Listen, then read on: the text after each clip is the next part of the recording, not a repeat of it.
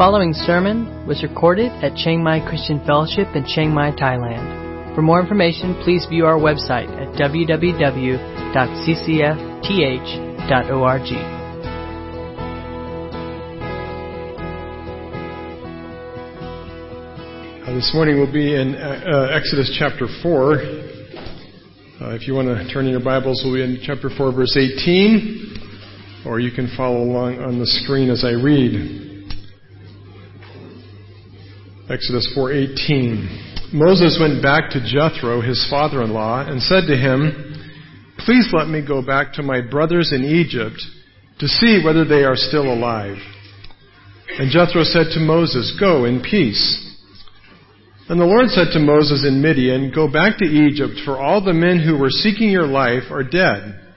So Moses took his wife and his sons and had them ride on a donkey, and he went back to the land of Egypt. And Moses took the staff of God in his hand. And the Lord said to Moses, "When you go back to Egypt, see that you do before Pharaoh all the miracles that I have put in your power. But I will harden his heart so that he will not let the people go. Then you will say to Pharaoh, 'Thus says the Lord, Israel is my firstborn son. And I say to you, let my son go, that he may serve me. If you refuse to let him go, behold, I will kill your firstborn son.' At a lodging place on the way, the Lord met him and sought to put him to death. Then Zipporah took a flint and cut off her son's foreskin and touched Moses' feet with it and said, 'Surely you are a bridegroom of blood to me.' So he let him alone. It was then that she said, 'A bridegroom of blood,' because of the circumcision.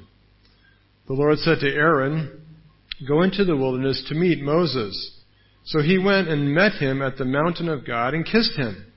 And Moses told Aaron all the words of the Lord which he had sent him to speak, and all the signs that he had commanded him to do.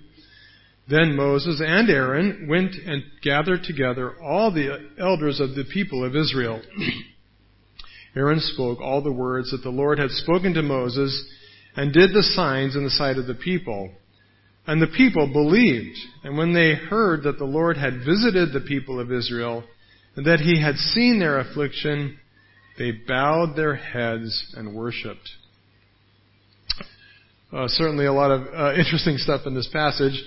I'm sure you're all thinking, well, this is going to be interesting. Hopefully it will be. Thank you. Maybe you've heard this popular quote. The hardest part of any journey is taking the first step. Popular quote. I don't know that it's actually true always.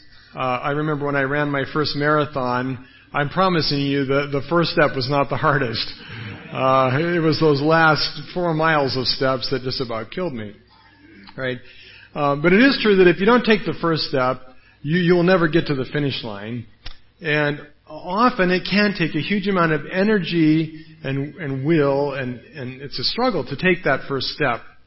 So why is it so hard? Well, of course, it's not hard when the thing we're taking the step to is fun or easy. So, for example, that first step to, Cold Stone ice cream, not hard. That first step to watch your favorite movie, not hard. This afternoon, I'm going to take a nap. I just feel it. It's kind of my tradition. The step to the bed, it's pretty easy, right? When it's easy, it's not hard. The reality, though, that oftentimes is difficult because the goal that's before us is not that instant, right? It's not that accessible.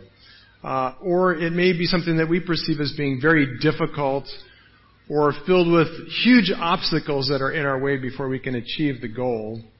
And in those cases, the first step can be very difficult. In fact, we oftentimes will find ways to procrastinate because the task can just seem so overwhelming. And that would be true, really, of most of the goals, if not all of the goals that we face in the Christian life.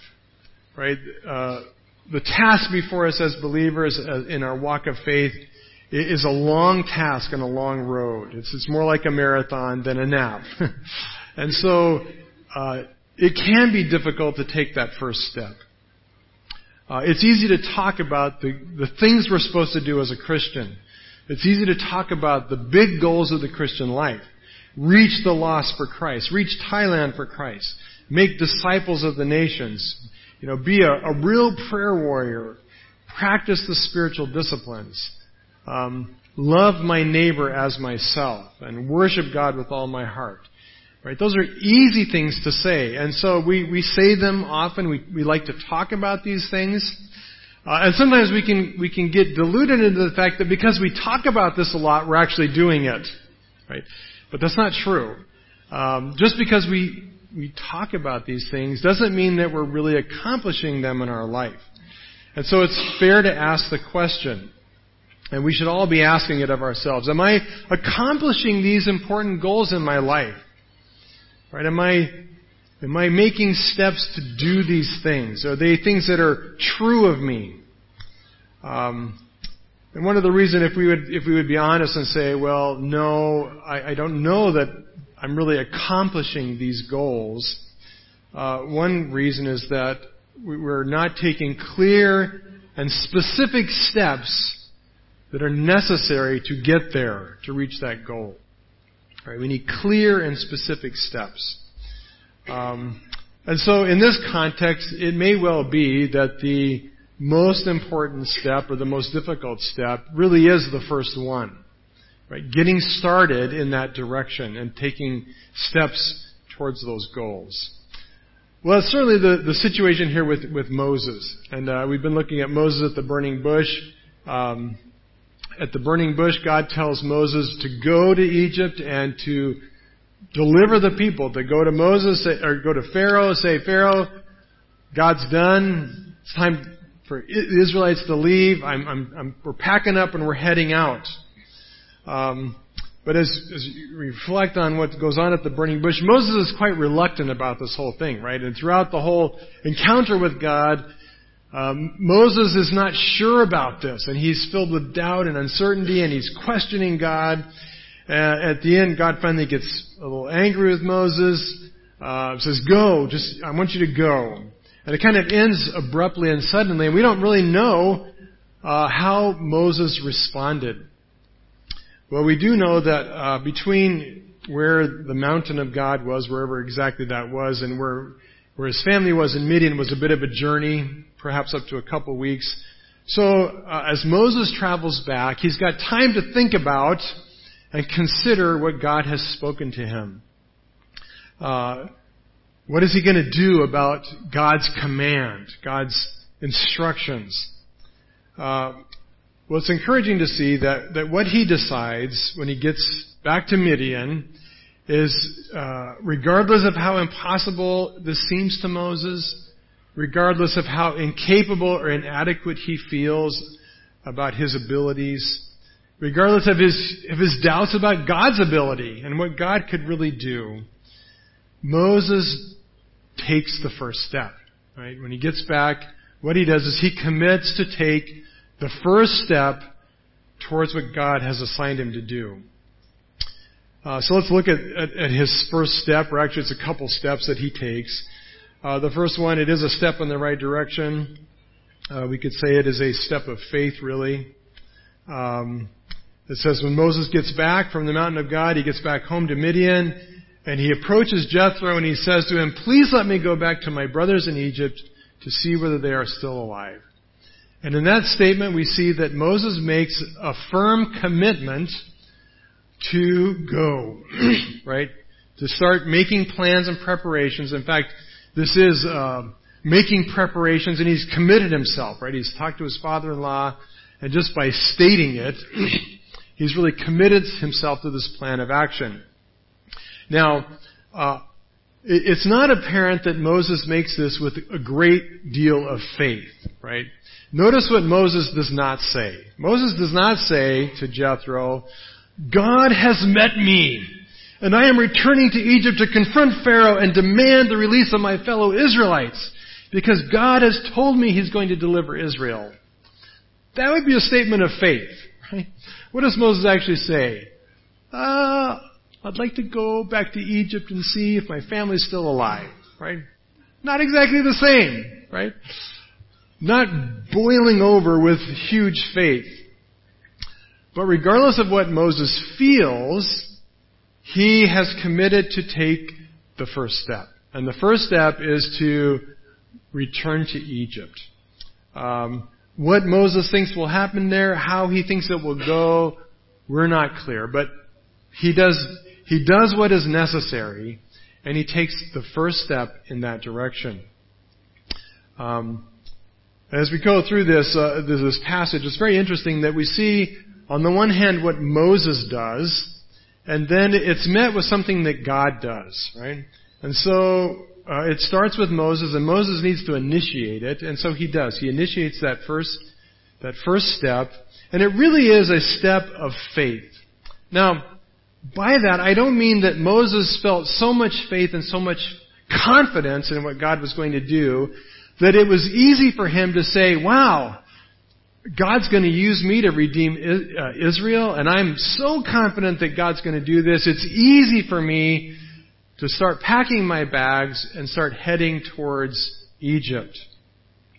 And, in our own life, I think this is how we think, this is, at least my own life, this is how I want faith to work, right? It's like, God, you called me to do these things, and when you so bolster me, you so fortify me with faith, that it's easy for me, then I'll start taking steps in that direction. Anybody feel that way?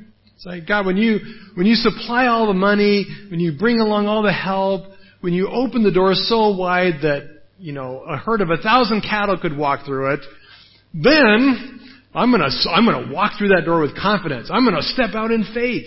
Right? But I'm telling you that almost never ever happens. Right? Instead, God tells us to do something. He calls us to something. He gives us instructions. He puts on our heart a burden. We get this idea that we're supposed to go in a certain direction, and we don't feel very confident. Right? We feel this is impossible. Right? This is, God, why are you, like Moses, God, why are you calling me? I can't do this. Right? God, why would these people listen? Why would this work? Right? What's wrong with you, God? Right? So how do we exercise faith when we feel so inadequate and so uncertain? Well, the reality is that faith is not a feeling. Faith, especially in its early phases, is very much an action. And when we take action, gradually the feelings will come, right? As we see God work, as we start stepping out in faith, God will start to work. But that first step is tough. Because it is just that. It is a step of blind faith where often our feelings are not there. Right? We don't feel it. But we say, I think God's calling to me this. I'm going to commit to do something. I'm going to commit to take the first step. And that's exactly what Moses does. What does that look like in our life? Well, thankfully, none of us are being asked to go to the Pharaoh of Egypt and, confront him to let people go, right? But what is God calling you to do? I think right now in Thailand, as Thai people grieve the loss of their king, and in many respects the loss of what they believe Thailand is as a country, right? They're hurting and they're grieving and they're confused. It's a great time to step out and come alongside those people. But it might be kind of scary, and maybe you don't know a lot of Thai people. Maybe you don't know your neighbors. But why not, bake some cookies, go to some Thai person in your neighborhood who you don't even know, knock on their door and say, hey, we want to just you to know that we care about you and about Thailand. Can you tell us what, the king means to you? Right? Just open up a relationship, minister to them. Maybe the step means just scheduling to have lunch with an unbelieving friend with the purpose of sharing with them your testimony. And you call them on the phone. Hey, can we have lunch? And in this lunch, I really would like for you to know, how I came to be a Christian. Would that be okay? You commit yourself, right? When you say that, you committed yourself, right? Who turns down a free lunch, right? Maybe it means inviting a middle school student or a new believer who's young in Christ to coffee to ask them, hey, could we study the Bible together? Can I take the time to show you a little bit about what I know from God's Word, right? Maybe it means today, right now, taking out your phone and scheduling one day this month where you're going to set aside the whole day to just pray and fast and be in His Word. And I don't know what it is, but faith is taking that step of commitment to do something that you know God is calling you to. It means stepping out with action. And that's what Moses does.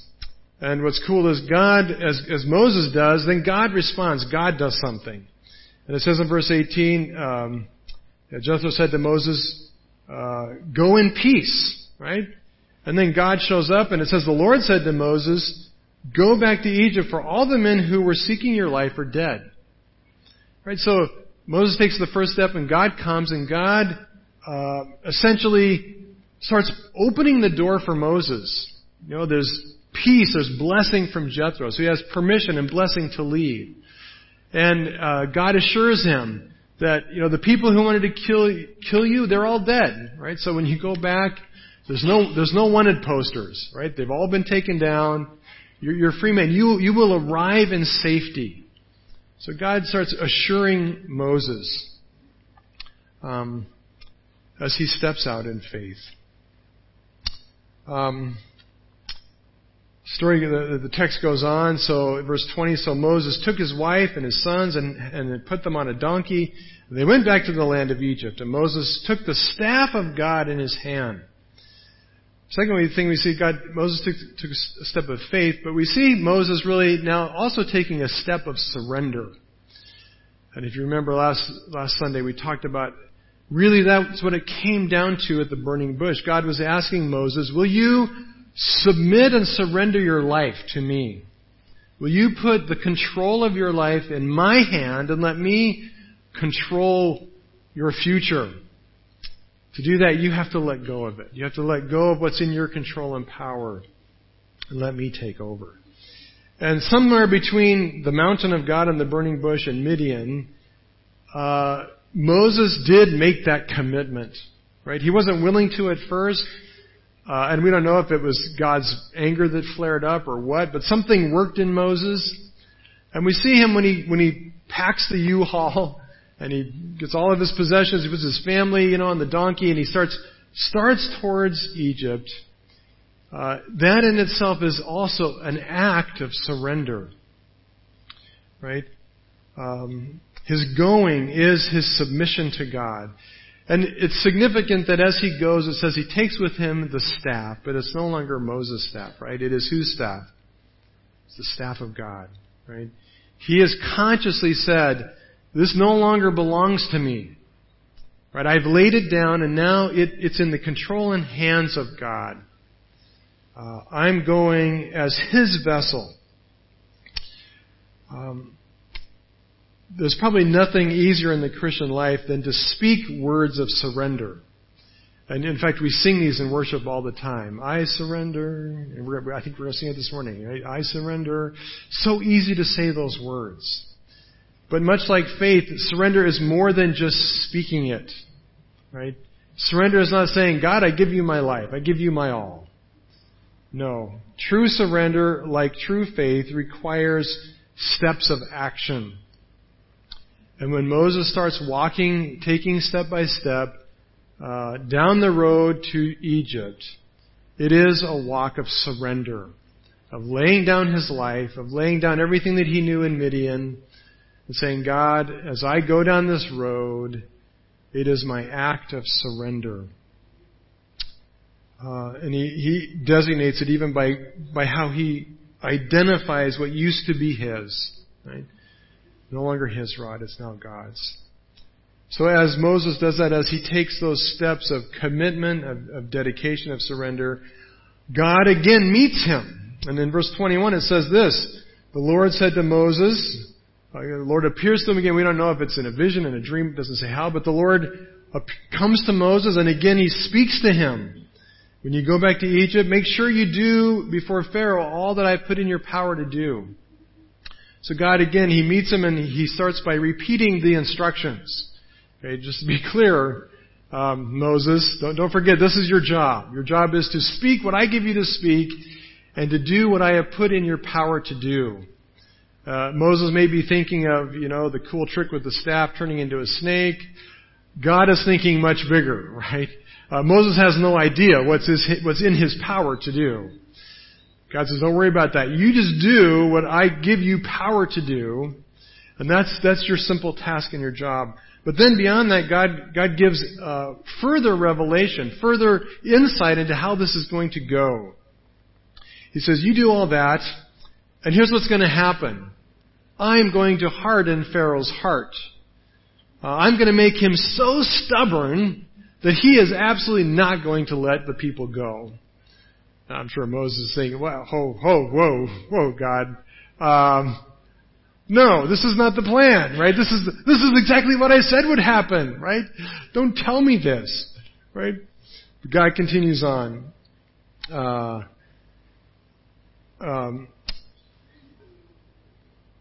Thus says the Lord, Israel is my firstborn son, and I say to you, let my son go that he may serve me.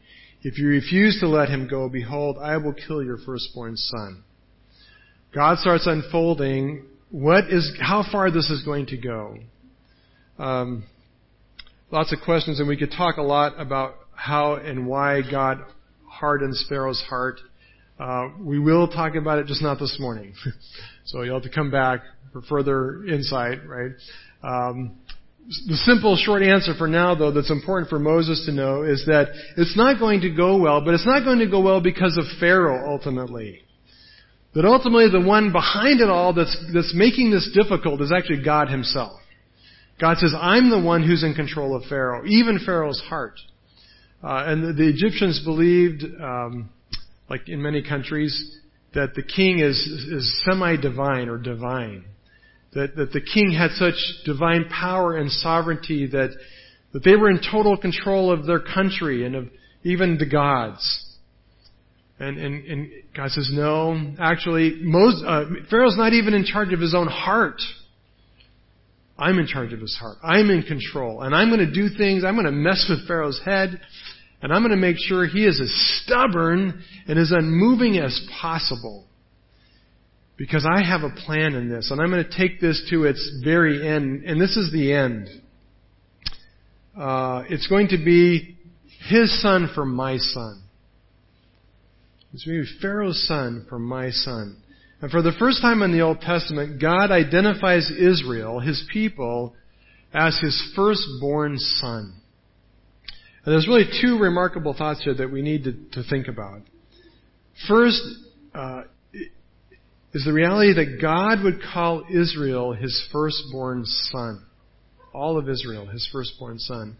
It describes the nature and kind of relationship that God intended to have with His people. Right? They had been captive as slaves. They would not be any longer slaves even to God. They would serve Him, but ultimately they would serve Him as firstborn sons.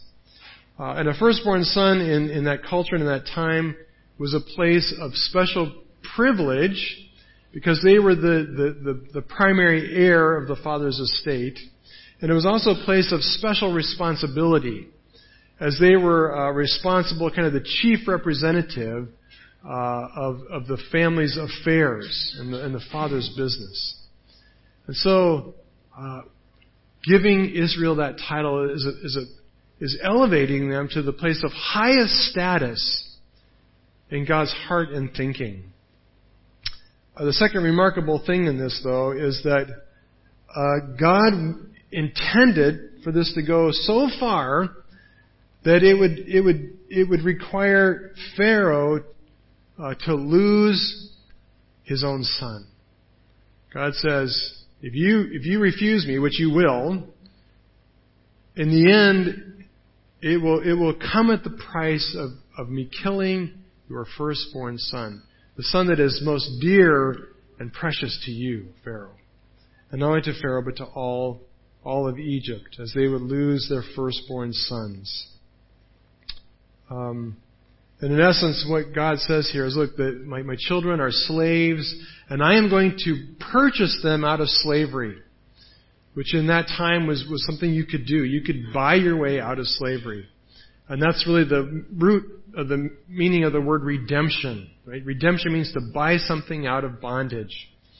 God says, I am going to buy Israel out of bondage. But guess who's going to pay the redemption price? Pharaoh is going to pay the redemption price. The supreme ruler of Egypt is going to pay the price of redemption to set the Israelites free. And it is for us just an incredible picture of our redemption. Right? Because we are slaves in bondage to sin and death. Right? And we need to be purchased out of our slavery. And God has determined to redeem us. But who pays the redemption price? Well, the supreme ruler of all of heaven and earth. Right? God Himself pays the purchase price by sending His very own Son, right, to die for us, so that we could be restored as God's firstborn son. It's an amazing thing. That's the kind of relationship God wants with you and I. To be elevated higher than any other beings, except only His own Son Jesus. Right? And God wants to elevate us to an equal place with Jesus, not in our being, not that we're infinite, but in terms of His affection and care for us. That's where He wants us to be. That place, that space in His heart that's reserved for His Son would be a place that's reserved for you and I. Right? Did Israel have any idea how much God loved them? Likewise, do we have any idea how much God loves and cares for us? He wants to know us as His most loved children. And He makes it possible through the sacrifice of His firstborn Son, Jesus. Right? So again, Moses is taking steps, and each step, see, God is meeting him, right? And it doesn't say, but I imagine that this has to be encouraging for Moses, right? He's stepping out in faith, and God's meeting him, God's speaking to him, God's helping him. Things seem to be going quite well, right? And every step he gets closer to Egypt, maybe his burden's getting a little lighter, he's getting a little more faith, a little more confidence, things are going well, right? And then we come to verse 24. The most insane verse in all of Exodus, and not the Bible, right? Moses is stepping out on faith. Moses is on his way. He's submitting to God. He's yielding up his life. He may not be bursting with faith yet, but he's taking those steps. And what does God do? God tries to kill him. Right? Verse 24. At a lodging place on the way, the Lord met him and sought to put him to death. What in the world is this about? Man, did I miss something somewhere? Right? I've titled this point, your first step could be your last. And this is kind of how it is. You follow God, and it could cost you your life. Right? It could be deadly. And it certainly seems to be that way for Moses.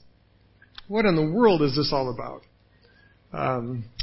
Well, this verse is full of all kinds of huge difficulties to translate. And just to give you an idea, kind of some of the complexities, let me give you a very literal translation. All right? And if you'll notice as I read through it, it never names Moses in this passage. Right? Let me read a very little translation. And it happened on the way in the lodging place, Yahweh met him, whoever that is, and sought to kill him. And Zipporah took a stone and cut off her son's foreskin and caused it to touch his feet. Again, we don't know who his feet are.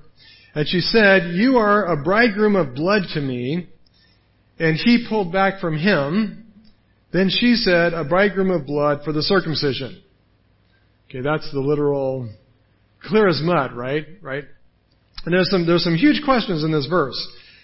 First of all, it does not say who God is trying to kill. A lot of translations, your Bible might say God tried to kill Moses. That's a translator's interpretation. It doesn't actually say that.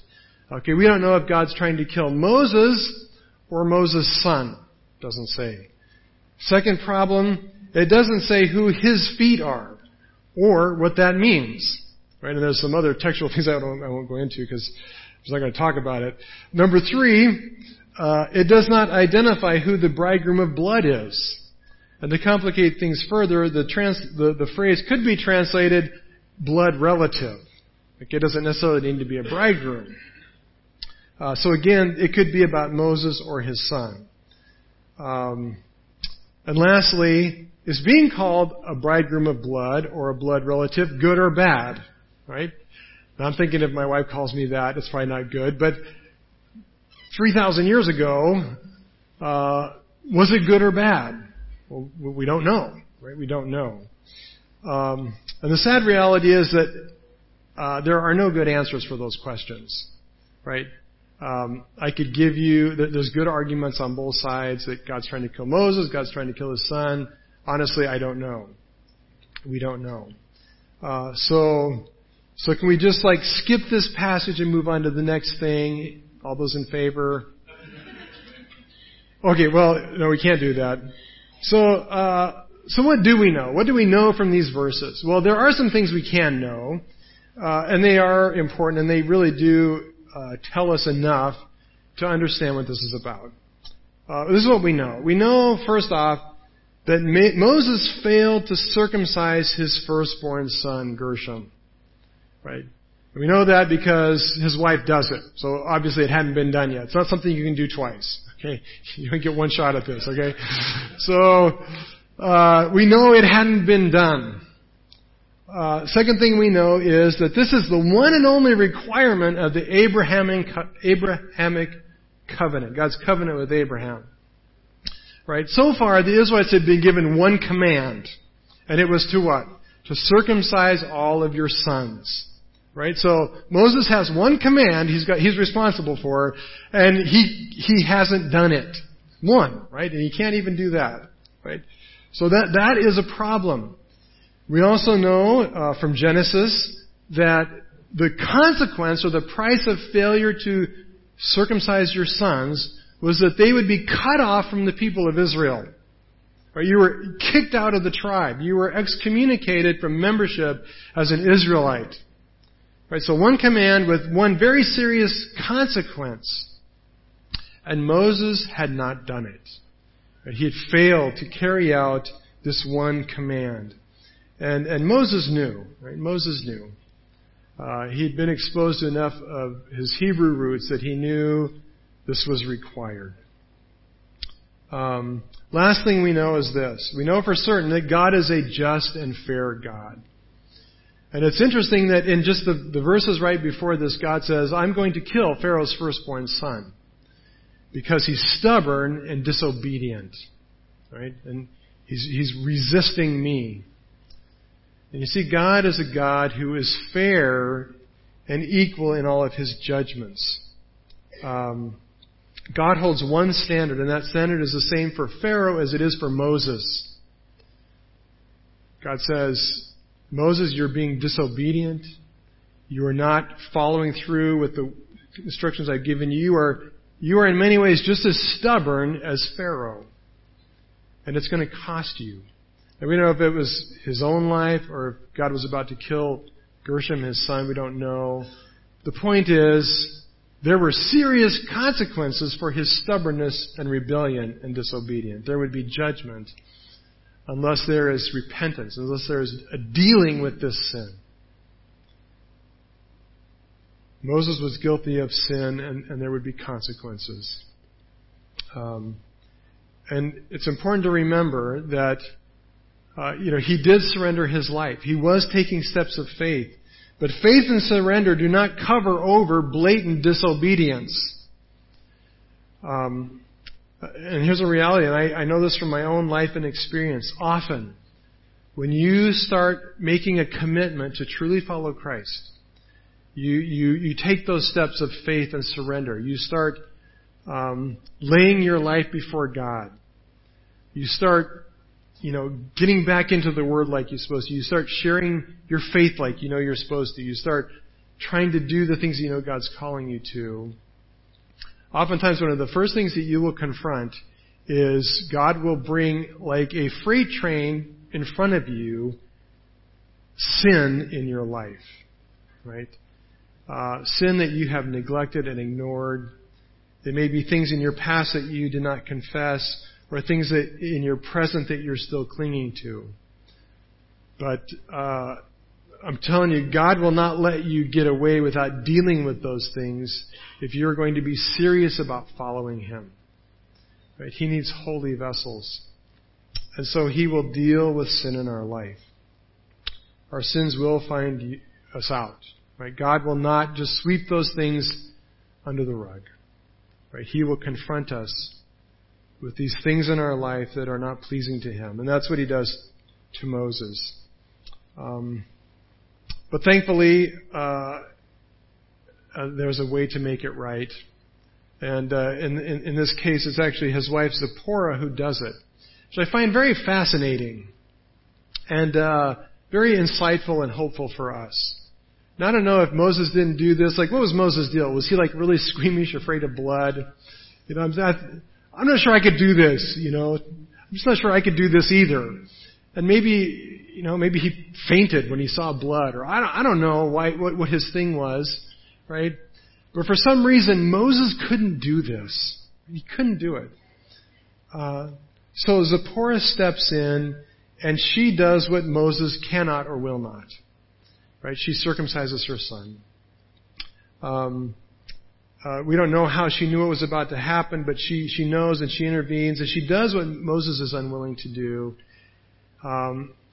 And apparently, her father, Jethro, was a priest of Midian. And even though he had a house full of girls, as priest, he would have been the one who carried out this religious ritual, which was practiced in Midian. Like the Jews, the Midianites practiced circumcision. It's very likely that Zipporah had seen this ritual done many times.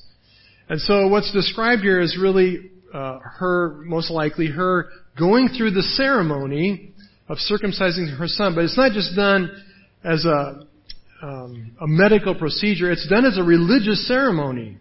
It's a ritual. And so she does and says and touches things and says things in fulfillment of this ritual because she recognizes that God needs to be appeased in this. It's directed towards God.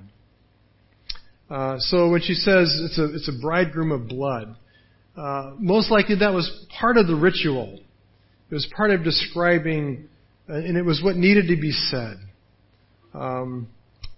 And so it's not a condemnation of Moses. It may not even be directed at Moses, right? She's just carrying out this ritual. Regardless of how it all worked, which we don't know or understand, regardless of what all these phrases mean, the bottom line and the point is this. We cannot go forward. Moses certainly would not go forward until the sin in his life was dealt with. And this is us. We're in a place, we want to commit, we want to walk in faith, but God brings up to us these sins in our life. And the reality is, like Moses, we cannot deal with it on our own. Right? It's not that simple to fix your own sin problem. You could say, well, Moses could have performed the circumcision. He could have, but he still would have been guilty of his failure of not doing it in the first place. Right? He couldn't fix this on his own. And likewise, we cannot make it right. We need another way. We need an advocate. We need somebody outside who will intervene on our behalf. And so again, we see here another amazing picture where Zipporah is a picture of Jesus who, in the cross, dealt with our sin on our behalf. Right? He intervened on our behalf. God was poised to kill us eternally, right, because of our sin. But Jesus intervened and He dealt with our sin. But this does not mean that we don't have a part, and our part is to confess. Not to fix, but to confess our sin. Right? So, as God brings before our eyes those things that are our failures, we need to confess them. And just as Moses did, if we want to take those first steps, part of that is taking the step, I think daily, of confession. Right? Of being honest, of evaluating our life. And here's the deal. Like a lot of times I go to confess and I go, okay, God, I want to confess my sin. And I look over my last day and I'm thinking, looks pretty good to me. I don't think there's a problem, right? Well, just ask your wife, right? Ask your husband. Ask your coworker. Anything in my life that you see that seems to be a problem, right? Chances are they'll have something to say, right? Ask the Holy Spirit. Right? Maybe we're good on the outside. But what about the inside, the thoughts, the attitudes of the heart, the pride, the selfishness that maybe doesn't get lived out? Maybe we keep it undercover, but it's there, right? It's there. So we need to confess. We need to admit those things to God and to those whom we have wronged. And then we need to repent, which means turning away from those things and turning back to God. Committing to walk with Him in holiness and purity and integrity. What if we fail? What if we fail? Right? What if we did that and the next day we do the exact same thing? Well, the good news is you just repeat as needed. Repeat as needed. If it takes 20 times a day, repeat as needed. But if there's true confession and true repentance, God's power will come in and God will start dealing with those things in your life. Last thing, real quick. Get down to the end of the story. Verse 31. Actually, not verse 31. Verse 28. Verse 27. The Lord said to Aaron, "Go into the wilderness to meet Moses." So he went and met him at the mountain of God and kissed him. And Moses told Aaron all the words of the Lord with which he had sent him to speak and all the signs he had commanded him to do. Then Moses and Aaron went and gathered together all the elders of the people of Israel. Aaron spoke the words the Lord had spoken to Moses, and Moses did the signs in the sight of the people. Last step. Last thing Moses does is he proclaims God's love and power. And it's interesting, as Moses has taken these steps, after God almost kills him or almost kills his son, Moses could have said, "Hey, this is nuts. I'm not gonna follow a God like this." He could have turned around and headed back to Midian, but he doesn't. He keeps moving to Egypt. And so that's what Moses does. What God does is God responds by keeping His promise and sending Aaron. And I don't know how they found each other out in the middle of the Sinai Peninsula without Find My Friends. I don't know how it works, without a cell phone. How do you find somebody? I don't know. But somehow God directed His steps and they met. And Aaron came and he kissed his brother. They reunite. And it says that Moses tells him everything. And then the two of them go together as a team to the elders, and again they do this show and tell. Right? I got some cool tricks for you. He shows them these signs, and then more importantly, Moses and Aaron communicate the message. Right? What was the message that they told? Well, we don't know exactly. But it says that they tell all the words that God had told them to say. And if we remember back, God had revealed to Moses, "Look, I've heard the cries of my people, and I see their suffering, and I know what's going on. I've been there. I have been in their midst, and I know firsthand what's happening to them, and I'm going to do something about it." And I believe that that's at the heart of what Moses communicates to the people. And the reason I believe that is if you look at verse 31, it says when the elders heard, what? That the Lord had visited them and that he'd sent Moses. Right? They respond with worship. At the heart of the message, Moses is saying, look, God has not forgotten you. He cares about you. And certainly this had to be very welcome news for the Israelites who hadn't heard much from God for 400 years.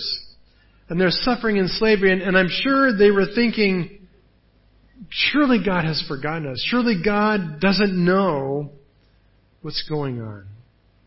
And Moses shows up and he shows these signs and these miracles. He shows the power that God has, and he says, God has visited you. God has been here in Egypt in your midst. He's seen and He's watched. And I'm telling you, God cares. And He is about to move to rescue and to deliver you. What an amazing message. And it says that the people believe Moses' words, right? God works. And unlike what Moses thought, they're not going to believe me. But they hear this message and they believe and they have faith, right? And in the end, what happens is this, that God is glorified. God is glorified, right? They bow and they worship. God has visited us and He cares about our suffering. He knows what's going on. And they bow in worship. God is glorified. So what did Moses do? Well, in the end, all Moses did was be a bush, a common ordinary shrub, person who surrendered his life to God and took very shaky steps of faith to get him from Midian to Egypt. But as he walked in obedience, God filled him with His holy fire, so that when he showed up, it wasn't Moses that moved them. It was the power of God that stirred their hearts. And it was the power and love of God that filled Moses' message. And as Moses proclaimed the message, they were moved to faith. They were moved with conviction to believe that God was acting on their behalf. So here's this guy who starts off with such shaky faith himself, but by the end, when he proclaims these words to the elders, unlike Moses, they respond with faith, right? And they worship God. Final result is God is glorified and people believe because Moses simply stepped out in faith. And God's given us that same message, hasn't He? Right? The message of God's power and His heart and love to save people. That He cares for lost, broken, hurting, grieving, suffering people. And in fact, that He cares so much and He loves them so much that He sent His own firstborn Son to die for them. To pay the price of redemption. God has visited us. And He is in our midst. He is here with us. And He knows our suffering and our struggles. And God is moving, and He wants to move to do something to help us. And that's the message that we proclaim. And He has power to do something about it. And the power is witnessed in Jesus' resurrection. The power that raised Him from the dead will raise us to new life if we will trust Him. And God sends us to proclaim that message to a lost and dying world. And like Moses, to demonstrate its power in our life. What we need to do is take the first step. Just in faith, take that first step. Let's pray. Father, we thank You so much that You are a God of grace and forgiveness, a God who visits people in bondage, and in mercy and grace you work to bring salvation and redemption. You paid the price in the blood of Your own Son through the death of Jesus. And Lord, we celebrate that this morning.